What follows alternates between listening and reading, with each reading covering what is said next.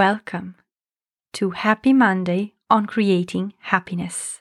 I'm Steph and this is Sheila. Hello. Hi. Good morning, good evening, good afternoon.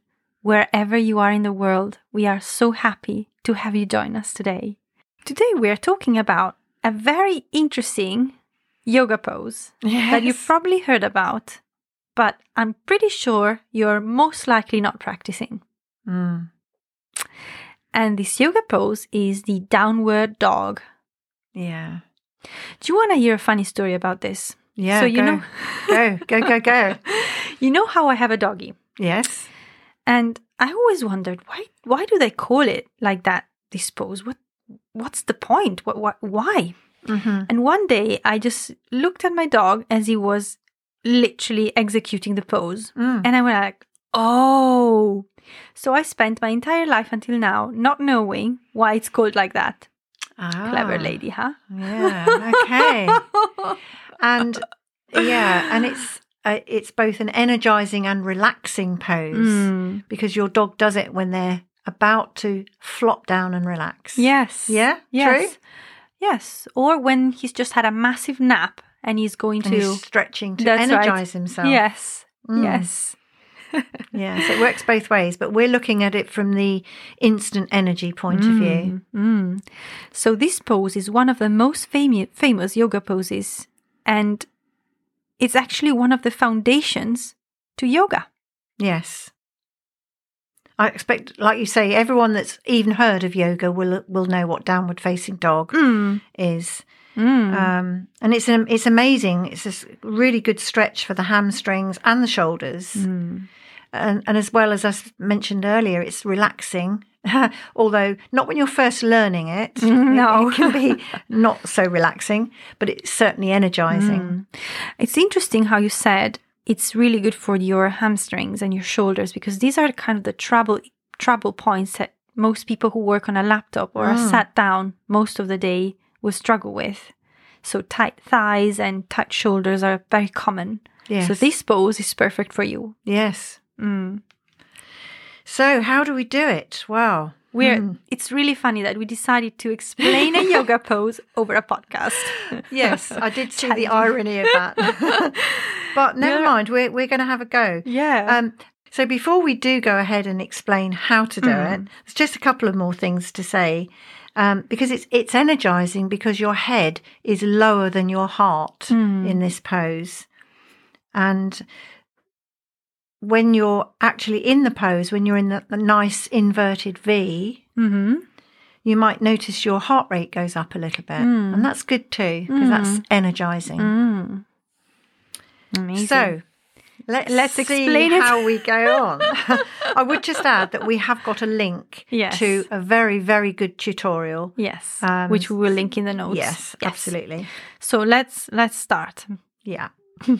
Who's going to start? You or me? I'll start. Yes. So to do downward facing dog, start on all fours, okay? Or tabletop. And then make sure that your back is flat and comfortable. And also make sure that your wrists are in line with your shoulders. What's next? Yeah, and make sure your knees are in line with your hips. You're still in all fours at the moment.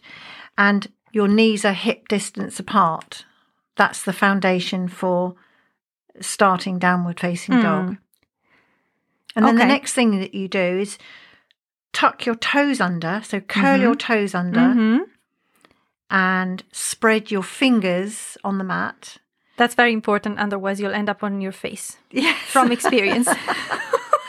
I hope our listeners have got a good imagination because, yes, that's quite interesting, isn't it? So spread your fingers as wide as you can, especially between the thumb and the forefinger, so that your weight is distributed through your fingers and that the energy is going from your fingertip to your shoulder and not all on your wrist. Yeah. Okay. And then you lift your hips up and stretch your shoulders back. That's it. So at this stage, ideally, you should be in an inverted V. But you won't, if you haven't done this before, you probably won't get your heels down onto the floor. And it doesn't matter. Bend your knees as much as is comfortable. What's important is that your bottom is as high to the ceiling as possible. And you'll feel a very nice, good stretch in your back. Yes. And if you've been sat for a long time, also your thighs. Yes. But that's a good sign because you're releasing that tension and that, stuckness. And don't forget to breathe as well. Yes. It's very important to breathe. Yeah.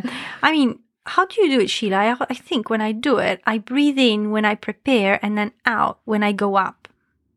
Yeah. Yes, out when you go up. Yeah. And then once you're in downward facing dog, you can breathe more. Start relaxing. Yeah. But the other thing to remember is that bend your knees as much as you need to keep your back straight. Your back must be straight and not curved. Yeah. And to do that, you make sure that your head is tucked in between your elbows so that you should be looking at your knees rather than ahead of you or the floor. Because if you look at the floor, you'll get a neck pain. Yes, don't do that. Crunch your neck. Don't do that. Wonderful. I think we've done really well, Sheila. Yes. High five. High five, yeah. So I hope you've got the right image. But just to make sure, do check out the link that we've got in the episode notes, because it's a really good, very simple, straightforward tutorial, and it's just about down dog. Yes. Or should I say downward facing dog? Yes. So check out the link, have a look, give it a go, and let us know how you get on. Yeah, let us know if we explained it correctly. Yes. Well done. Yes, well done. So I think that's all for today's episode. And thank you all very much for listening, and have a happy and carefree day.